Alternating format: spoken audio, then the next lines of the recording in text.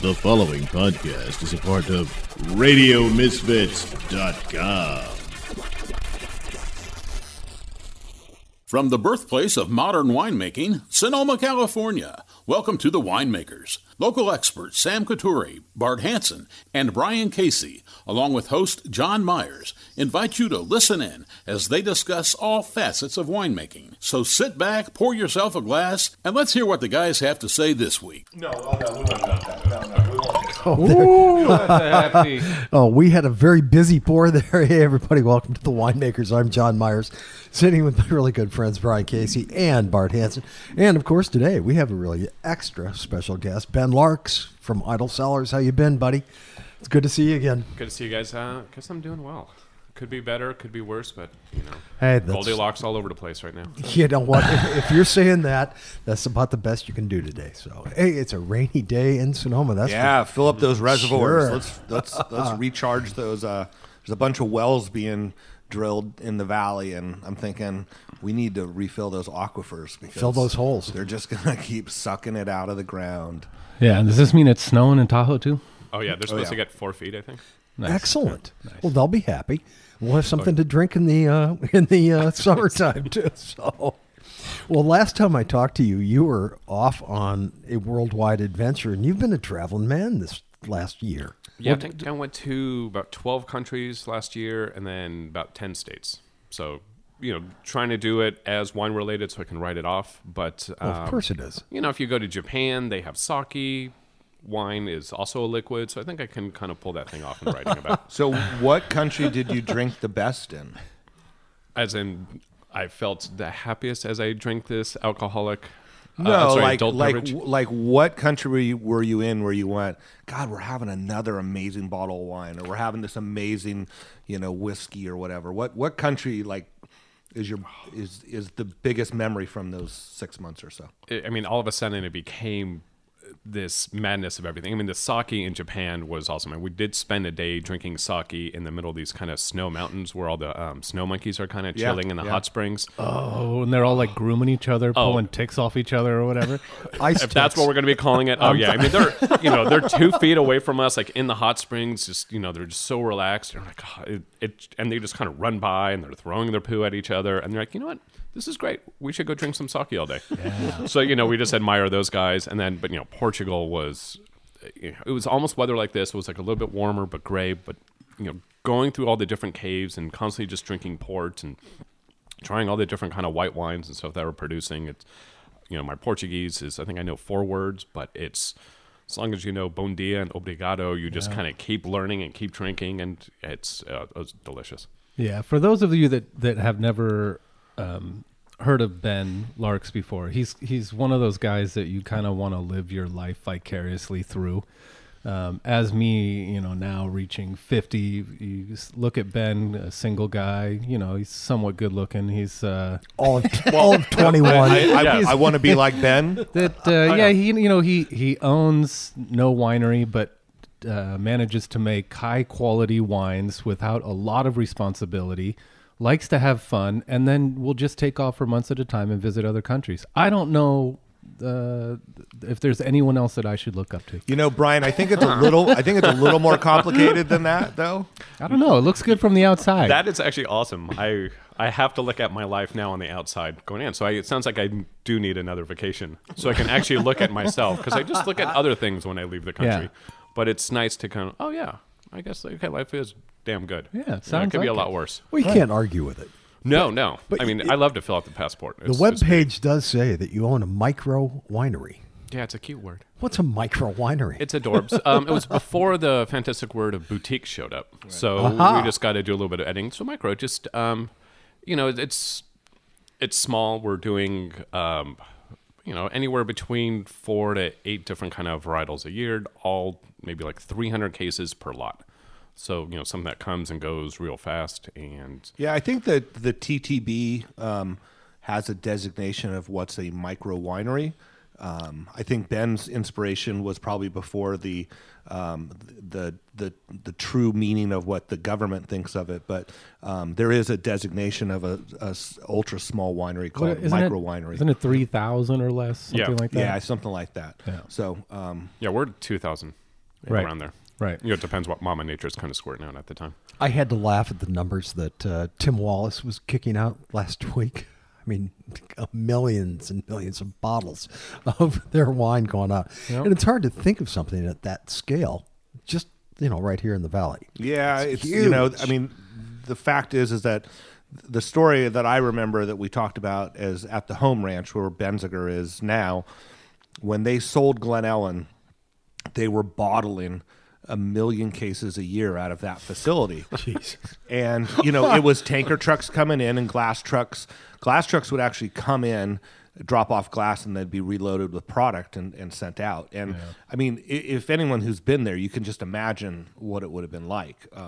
And then the other 4 million cases they were doing down at what is now the Constellation warehouse down on 8th Street East. Oh, the other 4 million. The other 4 Oh, million. okay, that's nice. Right. Yeah. Right. These are all numbers that you lose me after about 3 of those digits. Well, I mean, Yeah. it was of a time. Yes. Well, I mean, it's also different winemaking stats. I mean, if they're selling it and people are definitely buying it and drinking it, hey, good for them. Yeah. But it's, of course, made completely different from what Well, we do. and because when we talked to, I mean, this was the time when the fighting varietals were being established, and the Benziger has been kind of given the credit for Bruno Benziger for establishing that thing that Robert Mondavi says. Well, but Bruno, you can't put Chardonnay on the label at that price, and Bruno said, well, I can because that's what it is, and that kind of started that whole fight of which everybody started. Watch me. Yeah. So, mid 80s, and that's when it all grew. So, And anyway. somebody will always do it. Right, exactly. So, And Ben, you still got a partner, right? Business partner. Right. Yeah. His Sorry, wife would yeah, be, I should have clarified that. Yeah, we want to yeah, make his sure wife that, would be upset. Well, we want to make sure the ladies out there know that you are currently single. Yeah, no. When we camp, it's buns to buns. So we're all set. And how did you guys meet? It was a sunny day. Yeah. No, we met at Deerfield as just kind of interns, cellar guys at 2007. So, And just side by side working together, and then decided, hey, we like kind of going out for a drink after work, and started talking and say, hey, maybe you want to move in together, or no, you want to make some wine together, or first of all, I like the idea of drinking after work during harvest because it's like, okay, it's like midnight. Like, no, we're drinking during harvest. Right. I mean, not at all.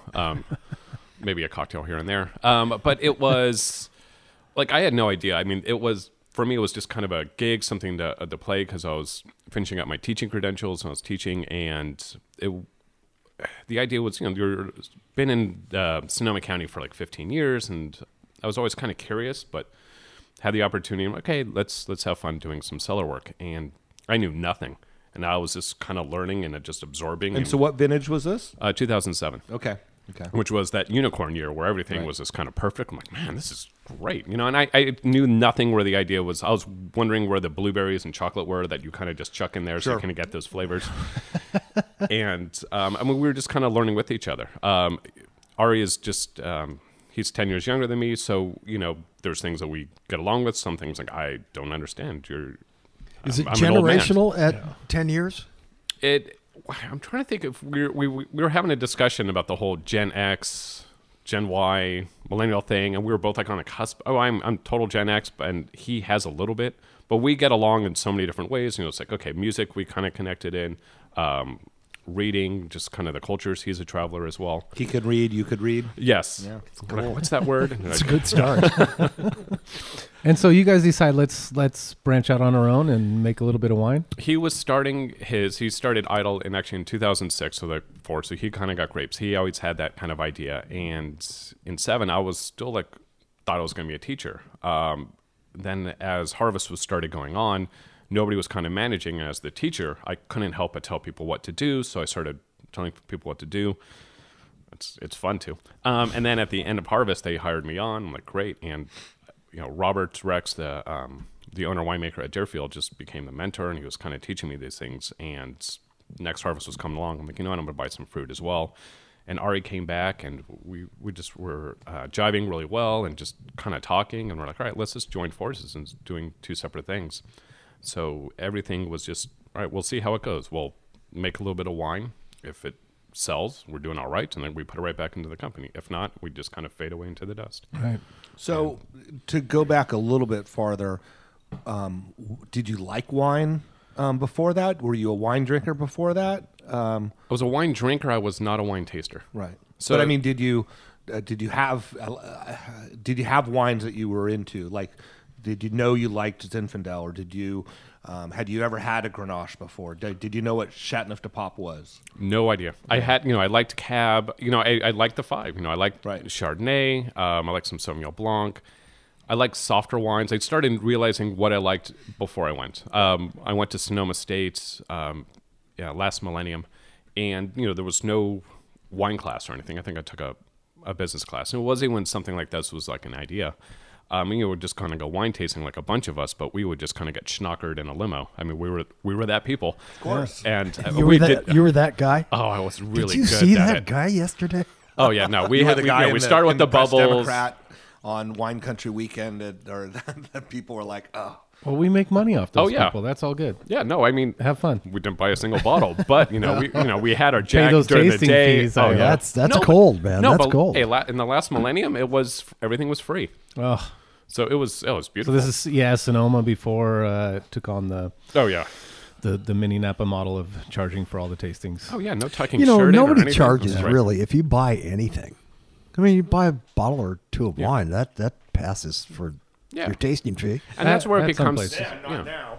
Yeah. Yeah. They still don't pass. If you just walk in and they say $10, don't they waive it if you buy a couple bottles? Not easily? everywhere. It depends. Some people say if with the purchase of a bottle per person. Some people say 6. Some people Right. say a case. I mean, everyone's different. It just depends what they're looking to Well, do. you make it sound pretty damn easy because your wines are not to be laughed at. These are really good wines, and I've been drinking for several years, and I really like them. Thank you. The idea was You're doing something right. I appreciate it. I mean, we're still here, 12 years later. And the idea, it was, as I started learning about it and actually learning to be a teacher at the same time, the idea was just being present and just observing everything around you and taking every little step that's in front of you. Because you can't take the 5 steps without being that first one. So even going through every little taste of wine, it became, or even just the grapes or juice, it was like an away pitcher at a baseball game. Everyone's yelling and screaming at them, but you can still focus on just that little bit and figure out what kind of story is going on through the palate.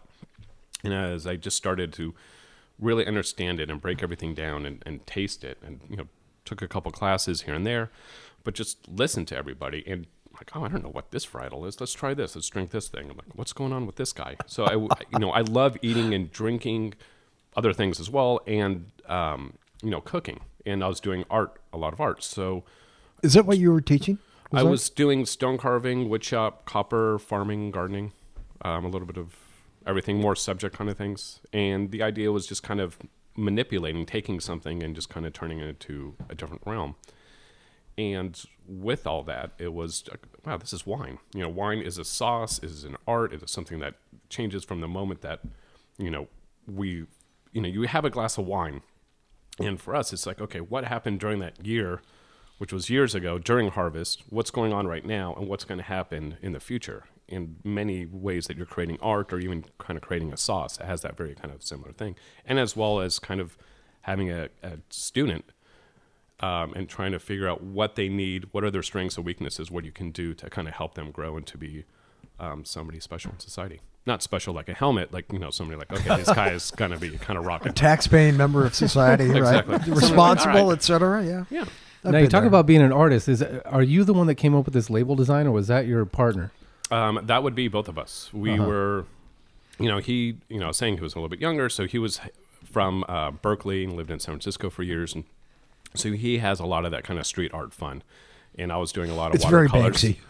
Oh yeah, we have a little bit of that kind of crazy. I mean, we've done a lot of underground crazy stuff as well. But even just doing the logo, we were just at his place, and we had a whole bunch of wine that was open, not our stuff yet, and we just had some watercolors and parchment paper. And throughout the evening, we just kind of kept laughing and designing and playing around. And Ari still has all the old parchment papers of the beginning ones of what it looked like. So, but Idol was already the name. Yeah. So the name was set. Maybe you could talk a little bit about, and I don't know if the different back labels are each year it's different, or each variety it's different. But I always loved your back label, and maybe explain your idle moment. Bart, would you do me a favor though? Would you read one of the back labels for us? Really, me? In Public school and stuff. In your most Barry White-esque voice. Come over here and take off that brassiere. Oh yeah. Give me a short one. Give me a short one. No way. I want to hear the longest one. Okay, here we go. There's no complicated words, I promise. No big words. No big words. Maybe 3 or 4 syllables at the most. So this is on the 15 Grenache. The hike was long through the deep jungle, insect-checking rivers over volcanic rocks, while deep conversations and random jokes filled our time. We reached the white sand beach, took off our packs, and collapsed in the soft, warm sand. The sun was about to set into the sea. One grabbed a bottle, the other the opener. We had no glasses. The smooth ambrosia was passed between us, while the beauty of the sunset pulled us in. The only sound was the pounding of the sea and the sips from a perfect wine. Enjoy your idle moment. 144 cases produced. Damn. Wow. Look at that. The smashing of the sea. Are these kind of metaphors for something? Passing of the ambrosia. Well, I mean, we always had ambrosia at holiday parties at my family. So yeah, but there's like, I like writing, and the idea is, God, you can use the word wine and vino so much. You have to think of different kind of ways to talk about this magical fluid. What we do, like on the back of the bottles, is one night we were at actually EDK, and we were just eating and drinking. Like, El Dorado Kitchen? Yes. There you go. Yeah, that's right. Abbreviations for kind of things. It's like, totes for totally. And for those of you that don't know, that's a restaurant in downtown Sonoma. That's right. Oh, yeah, there's places We're outside this room. global. Yeah. yeah, probably the most hipster restaurant in Sonoma. Yeah, okay, so take And we your are Google Maps worldwide and now, poke it. so. Our world or all planets? Our world, all the planets. All right. We go everywhere, man. All right. Let's do Jupiter next. The idea was, okay, so we were eating and drinking. We're like, what do we want to do on the back of the labels? And we're talking about, I don't want to tell people what they're supposed to taste. You know, if you haven't had burnt cinnamon, how the hell do you know what burnt cinnamon tastes like? So we don't want that. And as we started eating and drinking, and bottles started falling off the tables, and we're laughing, and then we get distracted, and we just started talking about all these other things, and realized this is it. This is what wine's about. It's bringing people together. This is your experience. And we realized, there's this difference between having the best wine you've ever had to compared to the best time you've had with wine. Mm-hmm. And we wanted to make these moments. It doesn't have to be kind of the greatest wine in the world, but you're going to remember that time you had with your friends or by yourself, or where wine was that kind of participant in what you were doing at that time. So people started sending us, like, all right, this is what we're going to do. Actually, Bart, the one that you read is the one I kind of wrote when we were in South Africa. So I went with, I met Ari in South Africa. I was in Mozambique first. I'm just making the story sound better. Yeah, right. And we were just kind of like at the beach, and that's what happened. I'm like, all right, so I'm going to write this down, put it on the bottle. And whenever, with wine club members to anyone that knows our stuff, they send us their stories, and so we got to put on the back of the bottle. Yeah, I mean, you had something that was, I remember in social media, it was share your idle moment. Yeah. And people were sending stuff in, like, right, if I remember Oh, right? yeah. I mean, we'll get the stories, we'll get photos. A lot of it is very inappropriate, so we can't really... Oh, God, there was one I got from this older mother in Kansas, and it's so wrong. And, like, I kept it. It's like I want to have a series of things where I know that we can't do it. I'll find it on the little... Come on, Ben. Okay, let me find it. You guys will create words with each other. And you know what would be really great, Ben, is to do a release for the wine club members, a little book that has all the stories put together, almost like Penthouse Forum, but for wine drinkers, Well, right? It is on the bottle, so all they have to do is just kind of, purchase a few more bottles, and then they get it all. Right. See how that... Okay, so you could have a whole series if you order 4 cases. We thought about even doing shirts, like on the back of a shirt, right? Kind of having like that. No, but, if somebody... I'm thinking more temporary tattoos. Why temporary? I guess everything's temporary nowadays. So how come the name Idle, though? And for those of you out there that haven't had the wine, it's spelled I-D-L-E. It's not like Billy Idol. It's I-D-L-E, Idle Cellars. Well, so you have idle time. Yeah. Oh, actually, that's one of our wine clubs. The idea with Idle is there's 2 things. There's a Graham Greene, who's this jazz musician, and he has a song called Idle Times that goes on for like 20 minutes. And there's that metaphor of kind of things can keep going, and there's no... it feels like there's no finish. Things just kind of keep going, and it kind of takes you on these different kind of realms and different dimensions. And actually, what we met in 2007, it was, this was a beast of a harvest. I think I worked 70 days in a row at one time. We were picking from end of August till early December. And it was just, when you become like this cellar crew, you become like this family because you're there during all light hours and some dark. We were sorting fruit one day. I think Kings of Leon was kind of rocking out. The wind was kind of blowing. We had some pints as we were just kind of sorting, and it was just kind of quiet. And somebody stood back and goes, man, I enjoy these idle moments. So it's just where everything, all the noise of life just kind of goes away, and you're just like kind of in this kind of moment of just being present. Yeah. So the idea of idleness kind of grew, which of course now that you run a company and you do all this kind of work, idle is very hard to find. But we want to share that kind of realm with everybody else. You can find it in a bottle. Yes, you can have it yourself. And good for you because you actually have to face that, and maybe it makes you enjoy your idle moment a little more often than other people. Oh yeah, I mean it's. Right?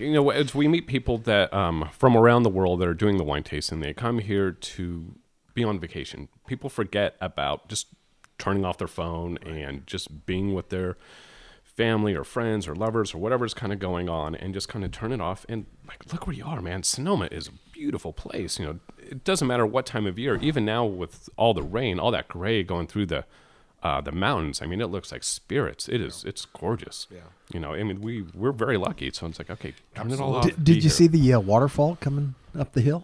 No, I was still trying to figure out where the hell I was. Very cool. I mean, No, I don't think there's supposed to be a waterfall there. It's just really? It's just raining. No, it's not like a landmark or a place that people come visit it's down the road. Vista turnoff. You can take photos there. And Ben, what do you think we should... So I should say that we were drinking the 2015 Grenache Blanc from the Mounts Vineyard. Lana and Dave? Nice Dave, one. yeah.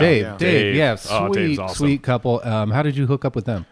I like how everything has to be a little bit romantic. It was also in the evening. Yeah. No, it was actually a day. That's right. We were pouring at in a golf auction event, and we were just kind of pouring next to each other, and we just kind of totally jived, just had a great time, and we were just drinking and laughing, had a great time, and you wake up in the morning, we're like, oh shit, I think we just bought a ton of fruit that we've never made before. We're like, Yeah. How did we do that? Like, we've never made Grenache Blanc. I had no idea it was a varietal. I always thought it was just kind of the rosé of Grenache. We're like, all right, we're going to figure this out. So it's just, it's like a chef all of a sudden, like, okay, here's guinea fowl. I know you've never made it, but, have fun and start figuring this out. So we're like, all right, so we'll go to the vineyard. We talk to Dave. We try to hunt down some Grenache Blanc as solo stuff, which is impossible to find because everyone kind of blends it. Especially from Dry Creek Valley. Exactly, yeah. It was like, okay, but he does such a great idea with Rhone varietals, and we're like, all right, well, let's see what we can do. And, we started tasting. We're like, okay, now's a good time. We started talking to Dave about it. And so, it's a white fruit. So we pressed it right away, and it was beautiful. It looked like Tang. It was like this kind of crazy, vibrant orange. It was like a rave. All of a sudden, you just wanted to, put glitter on your body and start dancing. And we're like, wow, this stuff is awesome. We're like, all right, so we'll stainless steel tank fermentation. Yeah, we'll bring out some of that kind of fruit, and just real slow for 3 months.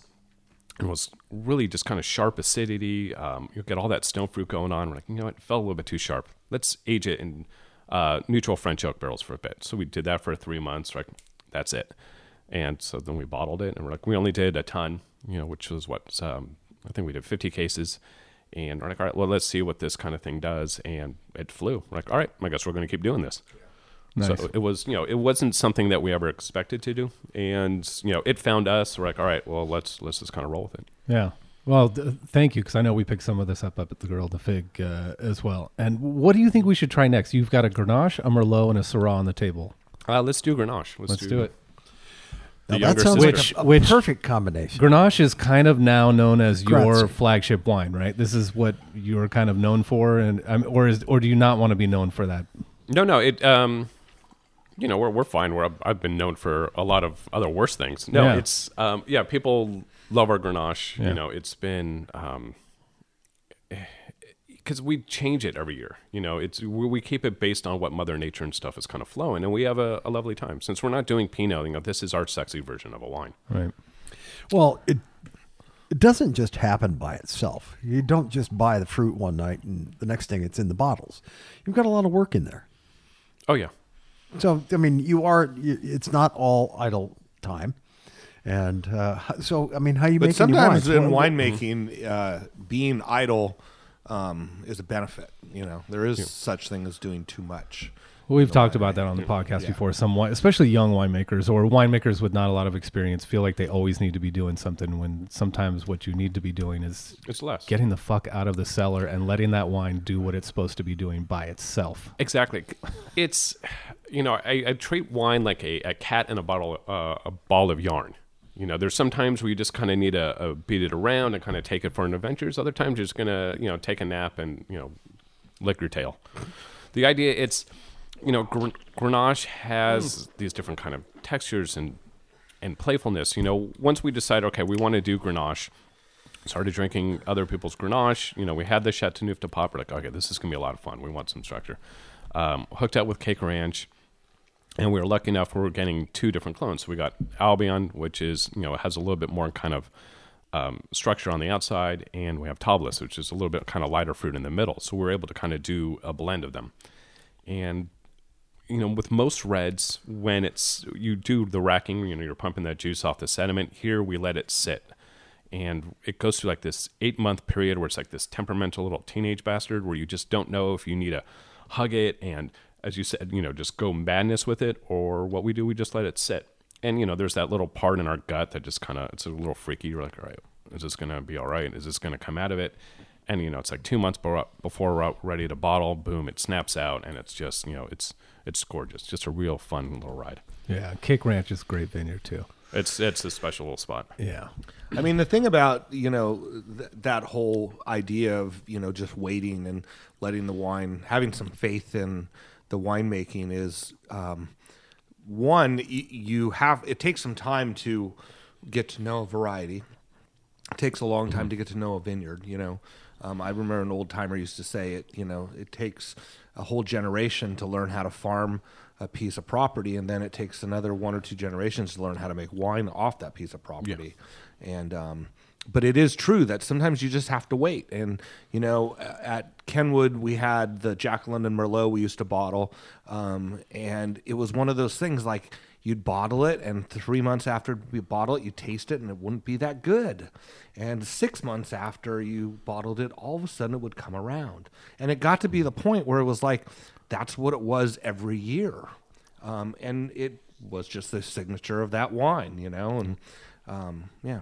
So I don't know. I mean, I don't know why I had to include that, but I wanted to. No, but it's true because you're trying to figure out when you're even bottling. Right. And because you have to get everything together. And so you have to have like this advance notice. So something might even taste like it's almost ready.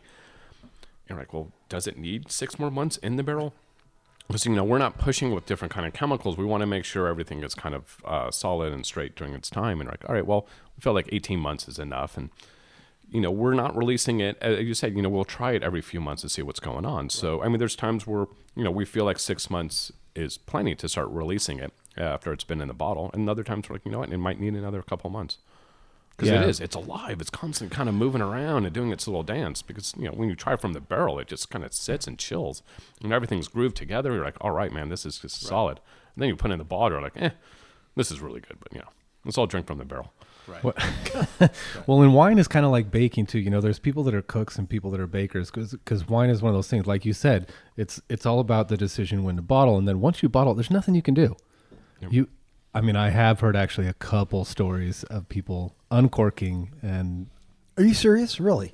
Someone that that is a very reputable winemaker. But sometimes that happens where you've got to just pull stuff out and you say, bottle by bottle, they put it back? Starting to fizz or whatever it is. You get too much RS is going out, residual sugars kind of kick in. Yeah. But so like baking, once you put that recipe together and put it in the oven, that's all you can do. As a cook, you're doing a sauce or something on the stove. You taste the sauce, you can add a little more salt. Up until the moment you're ready to pour it on your plate.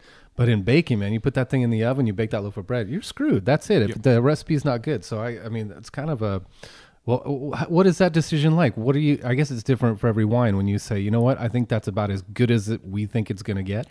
It's, unfortunately, we still have to pay bills. So you still want to kind of get that thing out, and having a business partner where we can throw everything off each other. We have a very yin and yang kind of relationship. So we there's always discussion, and there's times where he feels like, it's ready. I'm like, I don't think it's ready, and we'll really talk it through to see the reasonings why. So we'll kind of break it down as much as we can. I think there's times where it's just like one person and they make the decision. That's great, but because we're how we learned and how we drink, where we're going with this, what's going to happen kind of later. It's the wine tells us basically. Yeah. It says, all right, this is what we're doing. This is what's going to happen now. What do you guys do for your, like, what percentage are you direct to consumer and what percentage is in restaurants? I would say, let's see, and distribution now. So we're... And where are you Yes. Ugh. Yes. Right. Even trying to Distributed at. write that word, it feels like the U is in a different spot than You it did should such be. a beautiful job on the back of the label. I know, because I was reading. It's distributed And to. the problem is when I have to think. Okay. No, think Where it's are so you in overrated. distribution? Where are we? Let's see. We're being distributed in Iowa, not Idaho, Ooh. not Ohio, Iowa. Wait, are you telling us places you're not distributed? No, Did we you are. just do that? Look, Iowa actually is We have awesome. So listeners in Iowa. Wait, Oh. you just mentioned one place that you are distributed and two places that you're not, didn't you? Well, Did I- because people get. So we have a lot of friends, fans, What about and Georgia? stuff. Georgia, we were, and then that was just that kind of faded out. Unfortunately, because here's the thing with Georgia, like we had a great distributor, and he just kind of he sold the business. And the problem with that is with Georgia, you have to have a divorce, and they have to sign something. Right. Okay, you have to go to another distributor. So, and even though we kind of created the markets, you're like, all right, well, we can't do that now. But there's always other cats and stuff that kind of want our sauce. And sometimes the distributor won't, because there's other states that's way. The distributor won't sign the divorce letter, and so you're like stuck with them, and they just don't sell your wine because they're basically telling you to go screw How yourself. stupid is that? Hey, it's the power of lobbyists and distribution in the liquor business. I don't need anyone controlling my consumption of alcohol. Don't No, go you- through a yeah. distributorship. So- As a consumer, you're fine, but as us numbnuts, like on the other side, trying to hawk it because it's basically drug deals, and everyone wants a point. Yeah. And the thing is, with these points and stuff, like, well, they feel like they're not making enough points, so this is what they have to do. So they have us. It's a tentacle of this octopus and stuff to kind of keep rolling around. And what we have now, it's like we're cool with all of our distributors. Like the one in DC, I crash at his house instead of like getting a hotel room because we're like friends. The one in Iowa is like they're rocking, and it's fun because and we got them. It's like we have wine club members that became really good friends, and they're like, we want you in Iowa. I'm like, awesome. And like, Are they Idaho, out of Des Moines? out of Des Moines? Dismal Des. Des Moines. Oh yeah, Dismal does the oasis in the cornfield. which is hilarious, because here we are, we're surrounded by Prohibition area, but it's a solid town that's constantly growing. Every single time I go there, there's all these cranes, and the place is just building and building. The food scene is delicious, and when you have professionals that still want to eat and drink, we're up there. And it might not be the most traveled place, but they like to have fun. Yeah. So we started with them a couple Well, years that's ago. where I went to college. I'm from Iowa. Oh, okay, yeah. So Yeah. Oh, yeah. Des Moines is a hip place. It's very cool. No, yeah, they turned me into a cyclone, and it's just like Sorry about that. No, so you're the other side. So the idea, I mean, it's like for a Cali boy, we can just get to a game late and all that kind of stuff. And here they're like, all right, we're waking up at 4 a.m. to go to a football game, Face paint. and after, Pretty body much, paint, but it's yeah. Body cold. paint. There's this thing I had to buy called a jacket. I had no idea what a jacket was. I guess it's something to put on your body to keep you warm. It's what do we have here? It's 50, whatever. Like there, it's like 10. Like holy god. Right. And- Sweatshirt? Oh yeah, sweatshirts. I had to wear thermals. It was like I was looking like the kid from Christmas Story. Just all kind of decked out. But it's at 4:30 in the morning. Like they hand me a cocktail. Like all right, we drive up. We set up camp, and it's like all right, you're like camp is at 5. You're set up at 5:30 in the morning. Game doesn't start till 11. Like what do we do? And like we're gonna have a good time. I'm Get like, stoned, drink wine. you're just drinking and eating, and everyone is just a big family. It doesn't matter what team you're on, and it just people are coming over. You're doing all these different shots, and I'm like wearing a 70s vagina on my head, and it's just like this is kind of crazy. What? I'm sorry. Those big furry hats that kind of cover because this is Midwest cold, so it's Like a Yakov Smirnoff kind of look. Yes. Have you Right. seen those? The big Yeah, kind sure. of Russian where you're just drinking vodka? Yeah. I've just never thought of them as No. being described that way. Well, back in the 70s, I think I could see it's maybe. brilliant. It's brilliant. Yeah, you look at it on Amazon, that's what it says. Yeah, nowadays, if you were describing a vagina, it would be a bald head. No, it's coming back. Okay. It is. I'm gonna trust you. From with that. what I've heard, Yeah. the articles I read Right. on Yahoo. Yes. So listen, so this Iowa. 2015 Oh, Grenache. So Iowa, Washington D.C. Where else? D.C., Germany, Okay, and yeah, it's we absolutely. What met a about girl. Okay, no, Yes. no. Go ahead. Sorry. No, we met a girl that was doing distribution there, and she really liked our sauce. And it was, I was like, all right, well, what do we have to do? And you know what, like, how cool would it be? Even though we're just doing like, the micro winery version, we're just doing a couple thousand cases. Like, yeah, what's up? Just doing like 100 cases out there, yeah. and we like traveling. So you have to fill out all these forms and put on extra stickers and kind of get the things in there. And we're not adding crazy chemicals to our wine, so we're solid on that front. And she had a wine shop that's near the embassy. So all these guys from the embassy would kind of come over and they would like, oh, California wine, this is great. So they would kind of give it as gifts to the German consulate, and just the image of Merkel drinking a bottle of Idol out of the bottle when she gets a phone call from Trumpy Pants. Yeah. So it just sounds like, oh, this is just hilarious. So now we get to go there and have these kind of crazy wine Enjoying dinners. her idle moment. Yeah. He's like, all right, this is it. And I can see her just kind of, somebody opens the bottle for her. There's no glass. It's going down. Right, yeah. It's, Hikes her skirt up, and what about New York? You have any distribution in New York? No, we would like to, but there's the places that New York, Florida, Chicago. It's huge competition. Yeah, that's right. where I think the only time where it's kind of more of a competition. And when we're just kind of a smaller brand, and when you have all these other places where people only know maybe 5 wineries, it's a little bit hard, and you have to kind of play the game, and we want to play the game, though, right? Yeah, There's all these other places. Yeah, too. Kansas City. I have friends that they do very well in Kansas City, St. Louis. They don't try that hard in Chicago. They go up to Milwaukee, and some of these places where. Well, to try and get that rep to actually pull your wine around and be one of the ones they pull out of their bag when they do a tasting at some restaurant in New York, I guess is not exactly. Well, I've seen some tastings in Chicago even when somebody comes in and they've got 30 different bottles with 2 reps, and I haven't heard of any of them. I mean, at all. And yeah, there's some really good wines in there, but well, you have to have somebody special. So, as you said, Bart, you go around, you go to Milwaukee instead of downtown Chicago. Why not? The business is just as good, and they appreciate it. And it is, because it's still people that are interested. It's when you go to the big markets, you kind of get lost in the system sometimes. So now that every time I go to Iowa and even DC now, it's like I know a lot of the places that we've been to. So it's like hugs and like, okay, how's your family? What's going on? It's like catch up. And then, somehow we already filled the I'm like, man, did you take notes? Did I pour this wine? You start drinking about it, and you get lost in it because it's.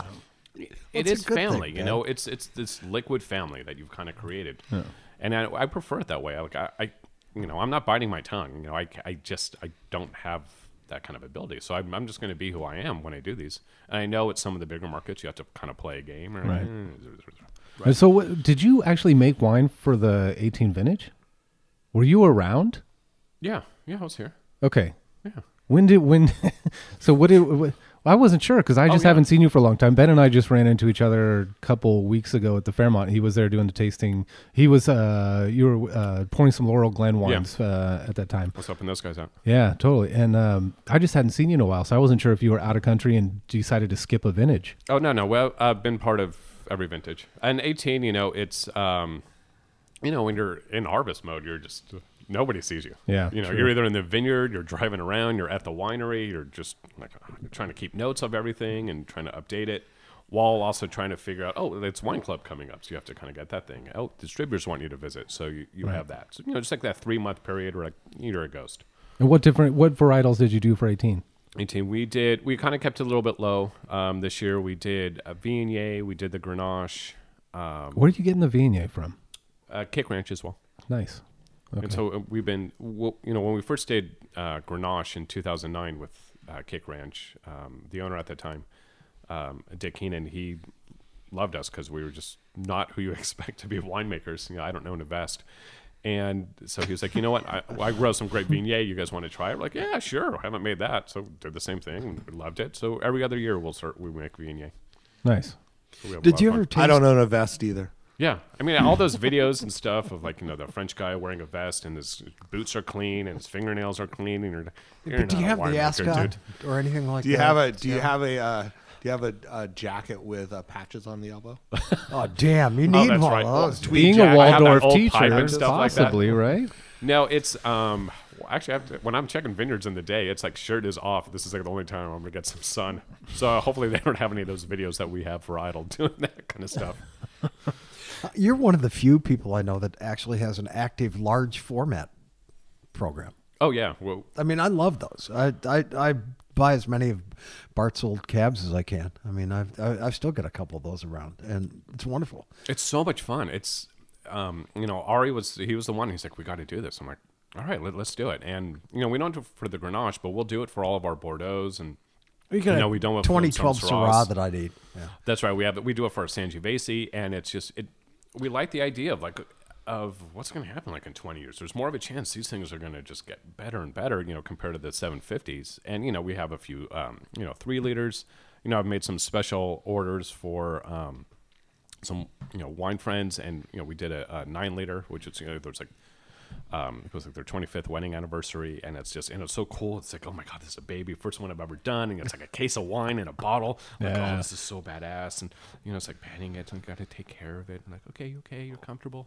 Oh, I love that. Well, I've done one of Sam's Severson Ranch cabs this year, one of yours cabs, the 2012, and then the 07 Heloise from Chenin Blanc. John, you just gave me a great idea, and I don't know if Chenin anyone Blanc. would want to take this on. And as part of Wine Club, how you have Wine Club has different little segments. You can do whites only, reds only, mix. You can do, but maybe a Magnum Club. We've thought about it.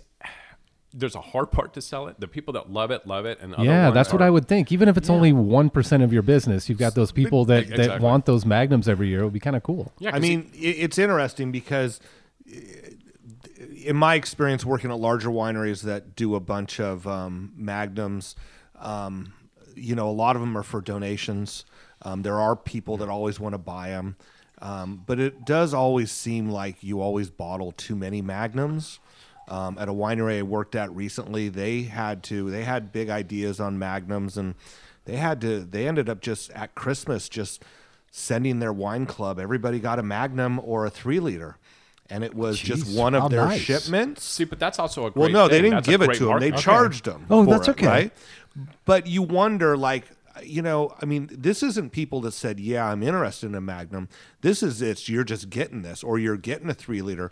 And how many 3 liters do you drink more than 1 3 liter a year? Do you drink a 3 liter every 4 years? Well, no, there's where do you store them? I always kind of wondered, when do you get some pushback where people go, wait a minute, I've been a member for 3 years. I've got 3 leaders. I don't have any room for them as it is. You know, drink it.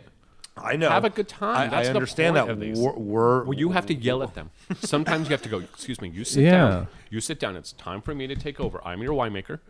Now, this is what you're going to do. So in June, it's going to be a very beautiful day. You're going to invite a bunch of people over. You're going to set up a little barbecue. Maybe have the pizza oven going on. You're going to whip out that 3 liter. You're going to have it, and you're going to have a great time. Put away all the phones. There's not going to be any cameras, and just have a good time. And people forget. They after all of our fires, and you hear all these cellars and stuff that exploded. And yes, people keep waiting for that special moment to open this. Like, I don't want to open this one yet. It doesn't feel right. This is, it's a good day, but it's not a great day. And we keep waiting for these special damn moments. It's like, hey, I woke up. Most of my body works all right. It's special. Yeah, it's special. Like, you know what? Let's open this Drink basket it, right now, goddammit. man. Let's have a good time. That's Let's awesome, do it. Ben. And I have no wine collected because we just drink everything. And that's the way we as producers hope. But I'm just, east of the Sierras, not everybody thinks the way we do. That's why they have our emails and our blogs and our Facebook and our Instagram and our Friendster and MySpace and our Podcast. phone number and podcast. And there's ways to get hold of us. Like, okay, I'm going to hold your hand. I'm going to help you out with this. And that's fine. I like this love attitude. that. Good, it's though, awesome. man. I like it. Honestly, it's like a it. good attitude. I mean, you have something to teach people, and if you have to teach them, it's not how to drink wine. It's just do it more often. Yeah. Enjoy yourself. Oh my God! Because that's the point. What's You're, wrong with you're supposed to this? be drinking for good days and shitty days. You know what? Oh man, I'll today give you sucked I'll give you ass. Let's open cash up a good bottle. for the big 2012 Syrah today. So I mean, it's like the Bundshoes, one of their very early posters was 2 bottles a day. That's all we ask. I like it. Exactly. When was that? That was sometime in the late 80s. They had an entire people out in front of City Hall, and everybody had 2 bottles, and it was 2 bottles a day. That's all we asked. Which is perfect. Yeah. Or more if you can do it. Yeah. I've be an moved adult. on. I have moved on to the Syrah, and this tastes really good. Oh, it's beautiful. Oh my Nicely God, done. 2013. Nicely Also done. Kick Ranch, right? Yeah, Kick Ranch. And this is where we had fun with the barrels. We used a little Hungarian oak and French oak. So we like the idea of, when we were tasting the fruit, it kind of dipped a little bit in the mid palate. And having some of that Hungarian, which adds that creamy spice in the midsection, we're like, all right, well, let's add a little bit of that. How interesting. How did you get in touch with somebody who explained what Hungarian oak does and how it's different? Robert at Deerfield. I mean, he definitely became a mentor with that. I had access Is he to... using Hungarian there too? He was using it on, I forgot what it was. I think a little bit of, some of the Bordeaux's, and I think a little bit of Syrah. But I would, There's quite a bit of Hungarian oak sold and has been for many years in the United States. And there's 2 or 3 producers, and it's at the same longitude or latitude as the French oak forests, and if anything, the trees are probably tighter grained. A lot. Evidently, that's something biological about those trees. Well, it's not. It's where they grow. It's just. Yeah. I mean, all trees are a subject of where they grow, just like grapevines are and stuff. But yeah, there's a lot of Hungarian oak, and it's not quite the deal that it used to be, but it's still significantly cheaper than French oak and affordable. And yes. Well, even more- And there are times where people are fooled. People are fooled. But even you say that, but I find that more recently, what I hear is not that some people are doing it to save money, but it's actually a different spice that they're using on the absolutely. wine. Yeah. Like it's not, we can't afford to get the barrels we really want, but hey, you know what? I think this would be cool with some Hungarian oak contact. No, that's because marketing departments would kill you if that's what you said. Right. There's a difference between what you're doing on the outside to what you're saying on the inside. But but it is. It's a very good quality oak, and if it's a little bit, if you can buy an extra barrel with every 5 or 6 that you buy, then maybe it's worthwhile. Do you know Peter Molnar from Poseidon and Obsidian? Yeah, because they only use that. And he's the guy who has the... Yeah, that's where I make my wine, is down at their place. Okay, Yeah, great. Yeah. Now, he's got a whole presentation on Hungarian oak. Well, that's their whole thing. right. They're And hung in their areas. How there is no angel's share, just doesn't evaporate. Yeah, that's not. And it's a tighter, tighter weave, tighter biological structure of the tree, etc. It only grows in this particular forest near Tokai, and they stack these things, they dry them in the forest. It's a big business, man. They are as good a marketers as the French are. We'll just say that, and not so much the Americans, but as far as barrel producers, they've done a very good job. Well, I don't think you want the oak in my front yard. I'm not sure what it would do, if anything, but... I mean, there's Romanian that I'm starting to see float around. There's Russian. Well, that's Hungarian right there, yeah. And it's, there's part of me that's like, okay, well, let's try this. Let's see what's going on. How are these guys kind of doing it? How much is it going to change? Because there's a bunch of French producers. And there was some Oregon oak going around at one point. It was a little too overwhelming, though. But yeah, there was a producer who was making Oregon oak barrels. Put it in Oregon pine. Well, what we used to do here in California, didn't we use redwood? Cypress. They tried a couple times. Well, some people have actually gone back to that to kind of see let's make some wine the way they used to Eucalyptus? make wine. But Might be cool. I don't know. No. That's just Pinot. Yeah, But then they're just doing, come on, doing the cement and the different tanks and having the different wood chips. It's, when I'm talking to people that are tasting it, the idea was, okay, this is like food, because they don't actually get to see what the wizard is doing behind the curtain. To try and explain to them, like, okay, if you have potatoes, there's a difference between grilling and frying and baking. You still have the potatoes, but the essence comes out in different ways. And there's sometimes you want like a different spice to come over and kind of give you a different kind of feel and playfulness as it goes on. So, I mean, there's times when you're doing like this Hungarian and French kind of combination, and, you know, having the separate barrels, not like one of those weird mixed peanut butter and jelly goober things, but having that kind of separate mix where you have the nice kind of spice kind of flying through. Goober grape, shout out, by the way. Goober grape. Oh, that's disgusting. Like when it was separate, it was great. Like, oh yeah, peanut butter and jelly in one jar. Could this be good? Like, no, that's not. No, it's not. And it's got to be on Wonder Bread. Yeah. Oh, which is the worst bread. You spread and that just rips that crap through it. And like, So man, Ben, I have some good bread. Who's the ultimate decision maker when it comes to making the wine or when to bottle and all that stuff? Do you guys just pretty much 50-50, you and your partner decide everything? Yeah. Oh yeah. I mean, there's times where like, okay, I mean, we're not going to get into like a fist fight. I mean, it's just like whoever has the better argument and or discussion, and the other one kind of fades out, and we'll do it. I mean, it's not like, well, I can't believe he wants to bottle it now. How dare he? I am not going to talk to him for a month. No, it's just like, all right. In reality, it's not going to change that much as the future goes on. We'll have a discussion. We'll figure this out. You know, we've never walked away from doing blends because we're also drinking. We're having a great time. And we're like, yeah, okay, that's fine. And it will turn out great. You know, I mean, having access to, doing 4 to 6 different kind of varietals a year and doing this for a couple of years. So you can play with all these different kind of crazy blends. So we're having, we have like 20 glasses of different percentages coming out. And we're laughing and we kind of get serious and we're writing notes and we'll talk about it. We're like, okay, well, maybe let's think about this one a little bit then. If we're at this point where we're kind of feel like we're butting heads, but not butting heads. Right. And we'll come back to it like in a couple of weeks or in a week and a half, and we'll see what's going on. We'll try it again. We're like, oh, you know what? You're right. Yeah. Ego is definitely put away. There's a part where we're making the wine for us. You can't make it for other people. So as we do it, as we're creating this, we have the kind of true discussion. I mean, we've been able to sell everything. So it's not like, it's like, oh, you were wrong, you suck, I don't know what's going on, you're not drinking enough, dude. So it doesn't hit these points. It's proper. We'll have a good time. So you guys happy with what you're doing right now? You happy with the case production? Happy with lifestyle? Oh no, I need one of these houses, man. Right, I know. It is the ranch. This is not the wine business. No. No, I understand the wine business after I got into it. I'm like, oh, what did I do? Yeah. You always have to have your dreams. You need something to kind of look forward to and to kind of move forward and to kind of get going. And I'm never going to be content.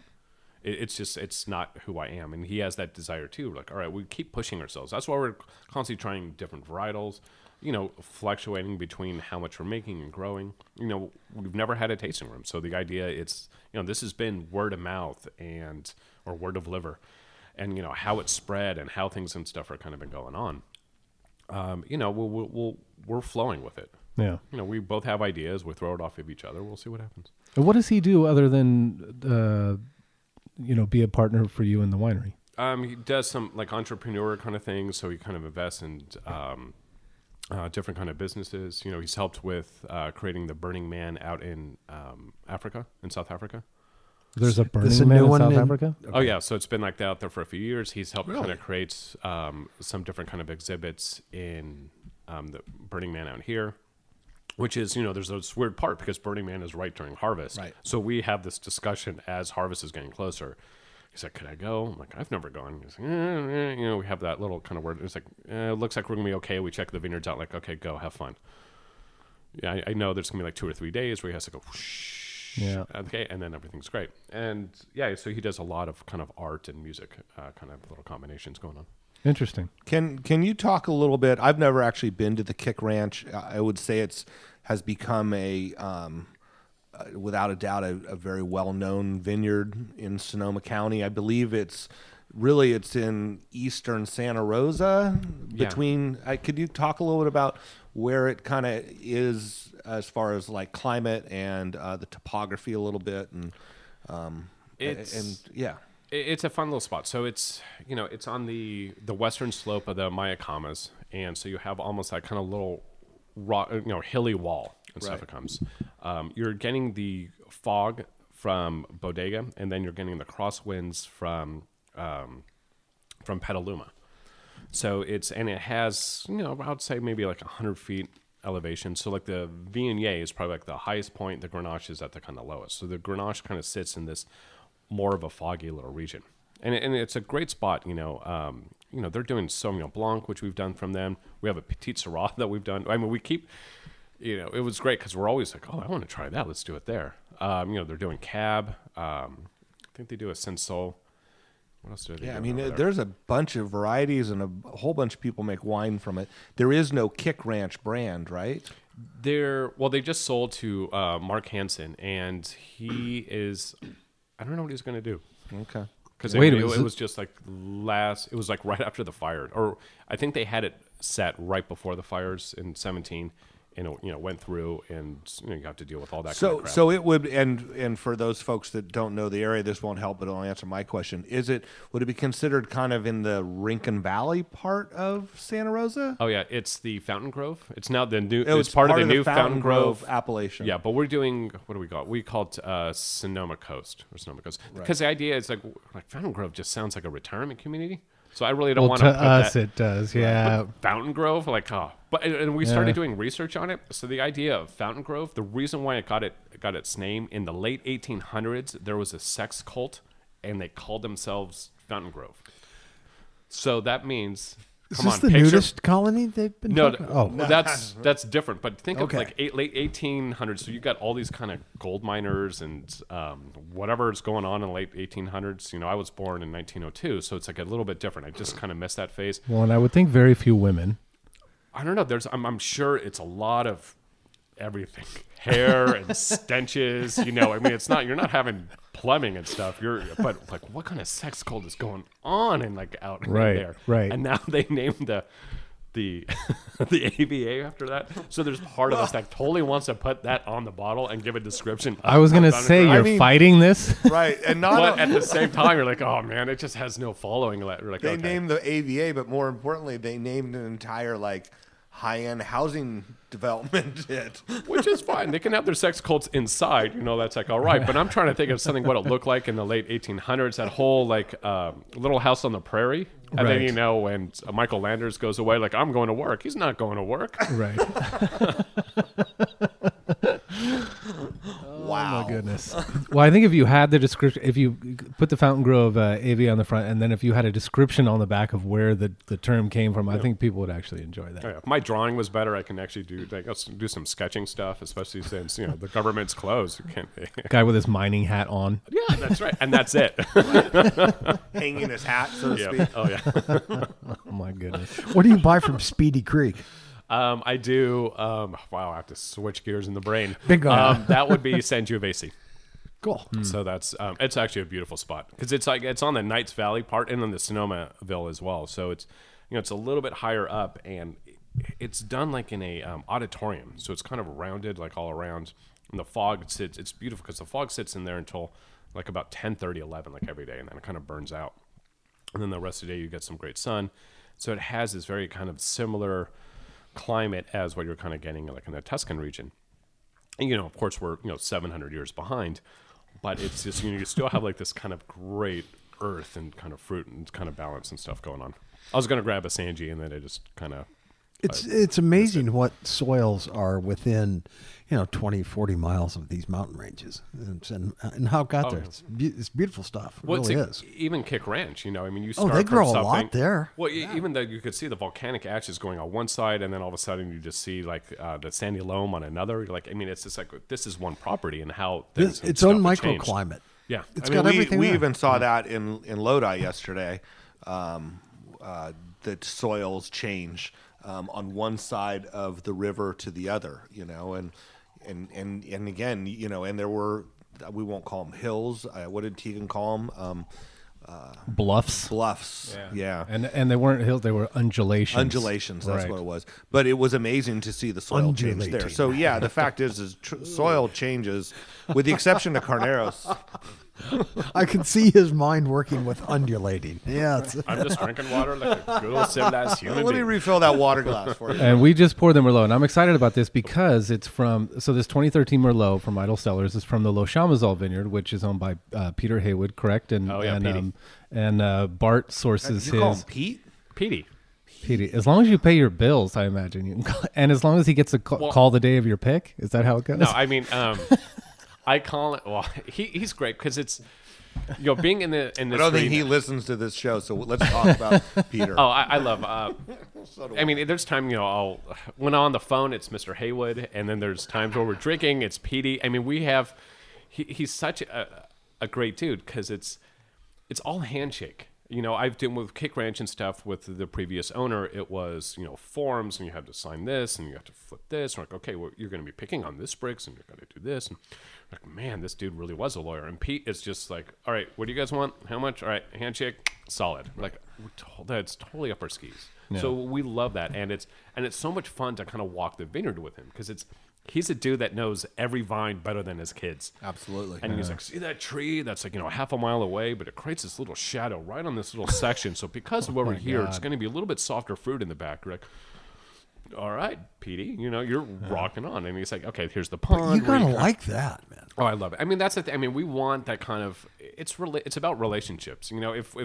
If it's all business, it's really tough because we're sharing it. We're putting their name, the vineyard, on the bottle, and they got to trust us for what we're kind of producing. So we want to make sure this thing is solid. And if there isn't hugs and handshakes and a good time and laughter, you're like, okay, this is just not right. This is not who we are.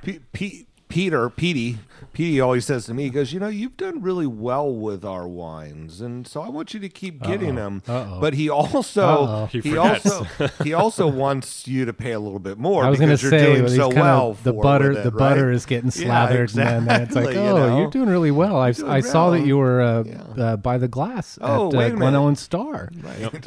Oh, wait a minute, you want that section of the vineyard? Yeah, you can have that, but yeah. Well, and everything, but you know what? He's got to do that because everything's verbal. So he can't, put down on paper, oh, maybe we'll put a 10% clause. It's up to him. He's got to lay that kind of foundation down every year and see what happens. Yeah, and and the thing about with Peter is that it's a big vineyard. Brian, you've walked the Zinfandel, and look how much Zinfandel there is. And, and there's so many different kind of clones of that. And field that selection. Morning Sun is solid. Oh. And the thing about it is that he needs one large person to buy the majority of it, and then there's winery, not human being. Yeah, and then there's the rest of us that want to pick and choose what we want, and so there's definitely a pain in the ass factor with us, but those other people are also saying to him, hey, we're buying a bunch, so we want a deal on it, so it's definitely a relationship, and you have to forge that relationship. Sure. And you work with him, and you're like, and okay, he's great things to work change. with. Well, except when he wants to pick. You're like, no, Pete, the sugars are way not there. It's like, you could tell because he's done. He's like, no, we're going to leave it along a little I'm bit. taking off to Tahoe next on. week. Yeah, he's just like, dude, just go get naked in your pond, and it'll be all right. We'll figure it out, and it's great. We did Cab Franc, a straight Cab Franc from him in 2014 because we were always tasting a little bit. We would get a little bit of time. Like, all right, we're just going to do, its own varietal. And he was really excited about that. He's like, people don't do that. You usually just do it in the Bordeaux blend. And, we did it. Normally we do our Bordeaux's where it's, like this Merlot, we do 2 years in the oak. And the Cab Franc was, 3 years. Wow. We got him bottled. He's like, he just smiles and, he's got this big, good stash. The stash probably has more stories of just his life. And it's great. And he just gave us a good nod and a good smile. We're like, all right. Thanks, Petey. And the Merlot, Bart, we didn't even get close to this. I don't think we saw these grapes the last time I was out there. But what's interesting? The last time that Bart took me out to Le Chamazal and we left, they were paving that whole road going out towards the vineyard. Yeah, about time. And it was, what's funny? It was during harvest. Well, it was right before pick, so we thought this is the stupidest thing ever. They're gonna have cement trucks out here while people are trying to pick grapes. Yeah, they got that done pretty quickly, and he, as he is a master of timing, it worked out for him. Wow. Yeah.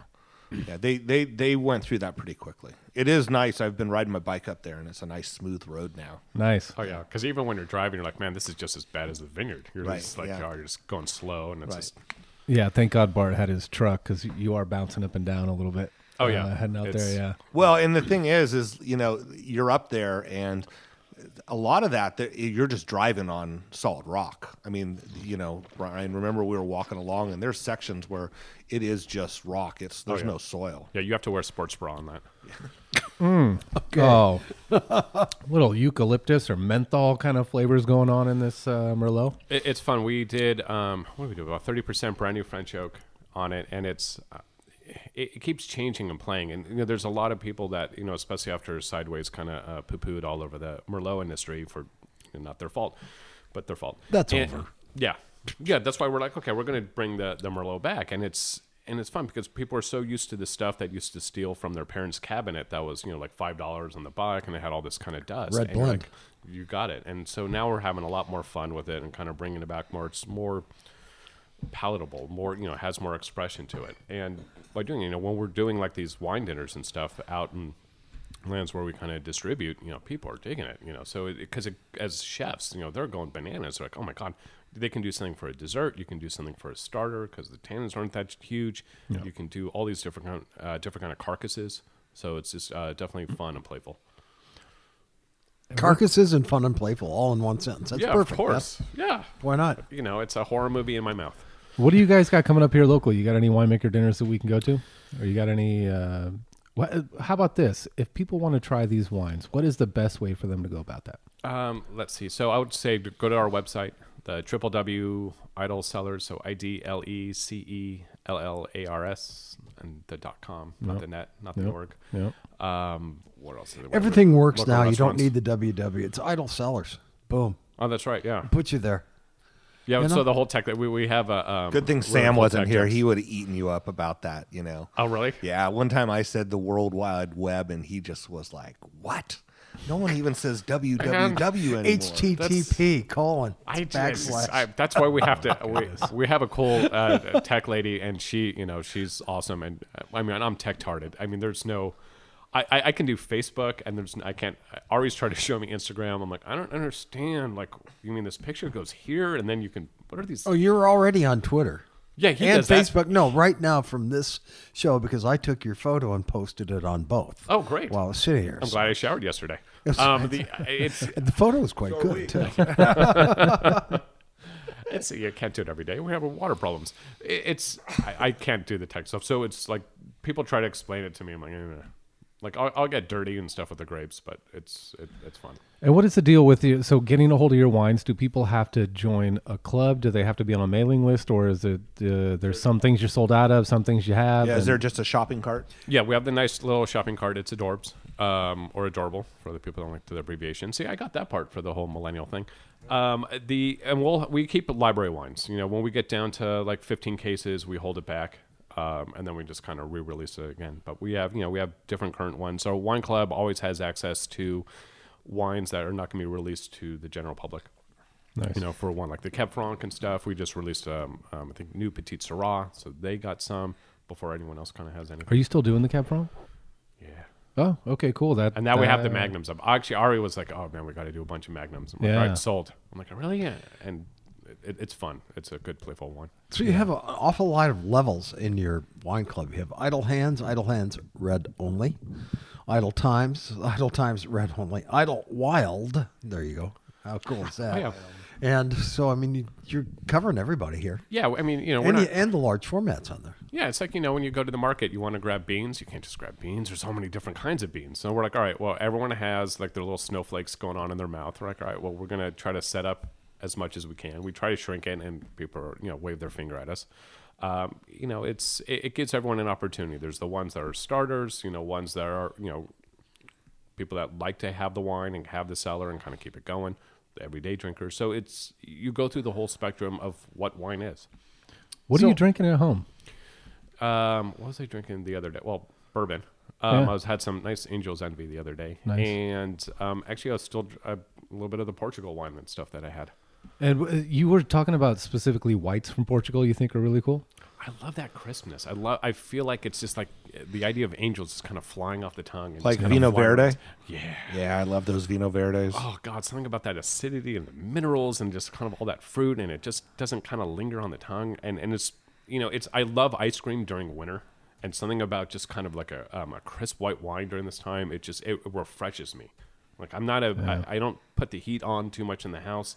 I love just a white wine where it's like, all right, this is awake. It's not like a cold shower. Well, I guess it's a cold shower for the mouth. Right. Like, all right, let's see what's going to happen. Yeah. We can. And so I have a lot of fun with that. Tell us, before we went on air, you were talking about every place that you went this year. Can you go over the list again in order of places that you visited? All right. So the last year during the break, I went from Japan, Israel, Jordan, London, Nice, Bologna, Sweden, back to London, Dublin, Porto, Lisboa. Right. Fun time was had by all. So, yeah, I think it was 6 weeks. I mean, the idea, once you get to Europe, you have all these kind of cheap airlines and you kind of bounce around. Trains. You have a lot of little friends doing easy. the trains, and it's, trains, automobiles. And it's, I was in Israel. It's like, oh, man, I got to go get to Jordan. So I got to do the whole Indiana Jones, Lawrence of Arabia thing. And, we went through Petra, which is just one of the most beautiful, insane places. We were talking about that soft stone earlier. I mean, this is whole cities based on this, where they start digging from the top and they're going hundreds of feet down to just kind of to create cathedrals. Right. Then we went up deep in the desert, like in this orange desert where there's nothing around. You actually get to see wild camels. There's like a KFC, but the C stands for, the C stands for camels, not chicken. But it's just like you go out and it's this beautiful orange desert, and the sky is just like this kind of vibrant blue, and you're like, man, we're in the middle of nowhere, and you take it all in, and it's just, I can't believe Earth looks like this. This is unbelievable. Yeah. Well, to steal somebody else's name tag, you're a winemaking nomad. Isn't that Danny Faye's handle? That's Danny's. Winemaking nomad. Yeah. Danny, hopefully you're not listening.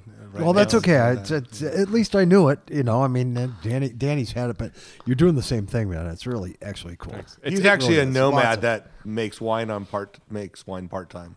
Yeah, it's as long as he's not yes mad. I mean, it's fun because I get to meet other people from around the world. And the year before, I spent 5 weeks in Colombia, and I did this 5-day hike into like this lost city. And I met these Swedes, and I went to go visit, and I met some other people, and they're like, "What do you do?" I'm like, "Okay, I make wine," and they're all, "What the hell is this?" And you get to tell them about this lifestyle, this kind of creation, this job that a lot of people just don't know about it. And they were just like, "Oh, this is great." Like, well, get us some wine. So you figure out different kind of ways where you can kind of get some sauce to people, and it's fun. So it spreads it out, and it's when you're traveling, you're in the moment. It's this kind of survival instinct. You get to, oh, that's a bad alley, that's a good alley. Like, Right. oh, I'm hungry for this. This is what I want to do. Right. And you just get to meet everybody. So where are you going this year? I'm taking a little break at the moment because I also spent 10 days in Costa Rica, and then I went back to Europe for a friend's wedding. So I was in Tuscany. Oh, this was badass. So I went to a wedding in Tuscany. Had a good time, and in the morning had to fly out to Berlin, expensive taxi ride to change clothes, and then went right into a wine dinner in Berlin. Nice. So there was this part of this kind of rock star attitude, but at a street musician kind of lifestyle. Right. So you're just kind of like, all right, this is, and the chefs over there were just incredible. These eclectic kind of meals that were going with, even with the Grenache Blanc. I'm like, really, you're doing that? And you try it.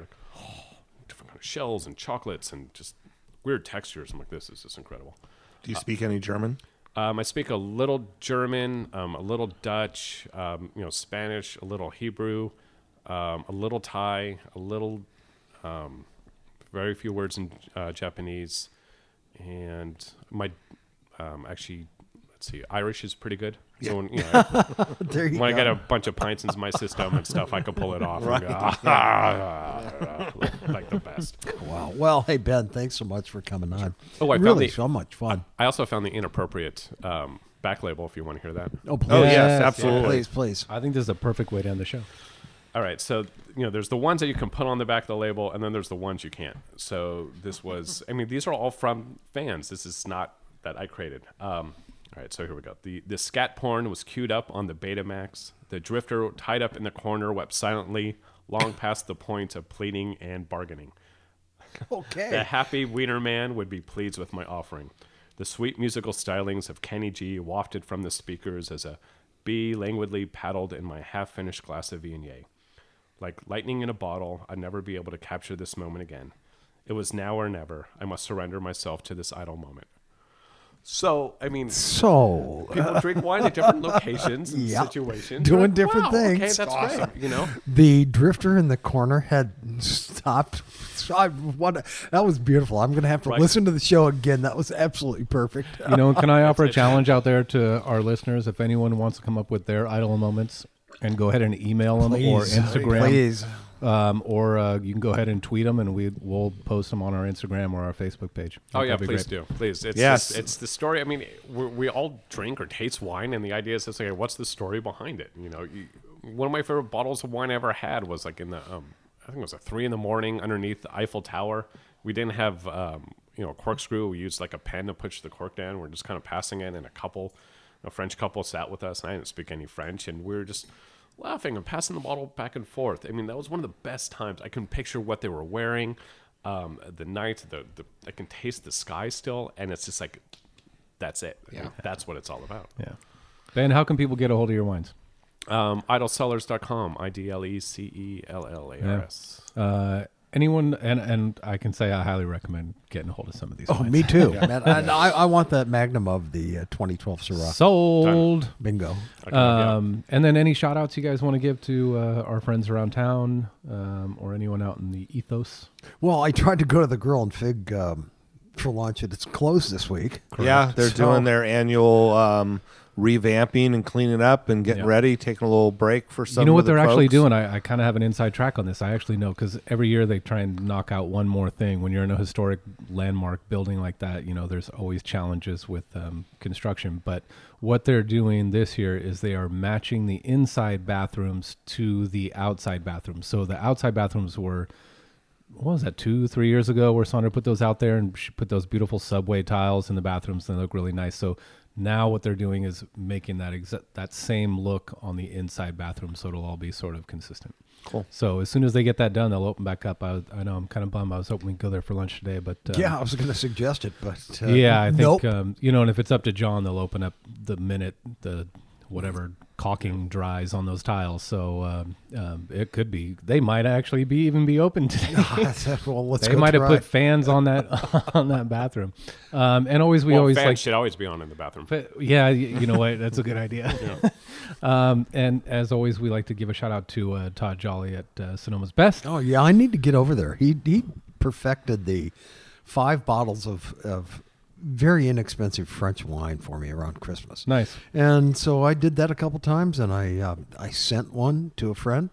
I sent a few bottles to the Podmaster. Nice. And Sandra and I actually just got really nice handwritten cards from Nicole Rollet from Chamblou. Oh, just kind of wishing us a Happy New Year and wondering when we were going to come out and visit her. I got a couple of nice cards. John and I got nice cards from Nicole, and a couple of really nice Christmas ornaments. Nice. From Chamblou. Very nice. Very nice. Yeah, and Bart, I know you've got a little bit of Chenin Blanc 2014, I believe, that I tried last week. That's really good. Bart you might have Chenin a few Blanc? cases sitting around. Yeah, although we're really, the 2016, we'd like to. You keep saying that. I know. Well, I got a bunch of 2016 Chenin to sell still. I know. Man. So if you buy a case of the 2016, maybe he'll let you have a bottle of the 2014. How about that? Is that fair? We can do that. If you let me know, you can let me know. I just want to give a shout out to all of our listeners out there who have purchased some wine from me here in this last year, and thank them. And all of you people out there who listen to the show that we've communicated either through social media or emails. Thank you. And of course, we'd love to keep sharing the podcast with people, and I think the best way to do that is for you to tell your friends to do a review on iTunes or whatever forum that you use to listen to your podcasts. It helps us just make awareness. We'll let people decide if they like the show, but we need to get the show to the people. So that's right. Well, and this was a good show. Sometimes we're sitting with titans of the industry like Tim Wallace and I don't know who else. That was one of the most interesting shows we've ever done. And sometimes we're hanging out with people that you possibly haven't heard of, but we think deserve the attention and maybe a little extra effort to get a hold of their wines. I think Ben is one of those guys, and I think once you get, just like I say this about good wines, it's just a matter of getting it in people's mouths. Yeah. Once you get it in their mouths. That's what I tell the people. These are authentic, put this in your mouth. Wines. Yeah, put this in your mouth, right. Bill Cosby taught us a lot. That's right. All right, we're going to, I think, end the show on that note. This has been The Winemakers. We'll look forward to talking to you next week. Yeah, thanks everybody for listening. Hey, I'm John Myers with my good friends Bart Hanson, Brian Casey, and Ben Larks. Ben, so good to see you again. Keep traveling, man. Keep putting that juice and sauce into people's mouths. Yeah, thanks, Ben. I'd like a little sauce in my mouth. Cheers, everybody. Peace.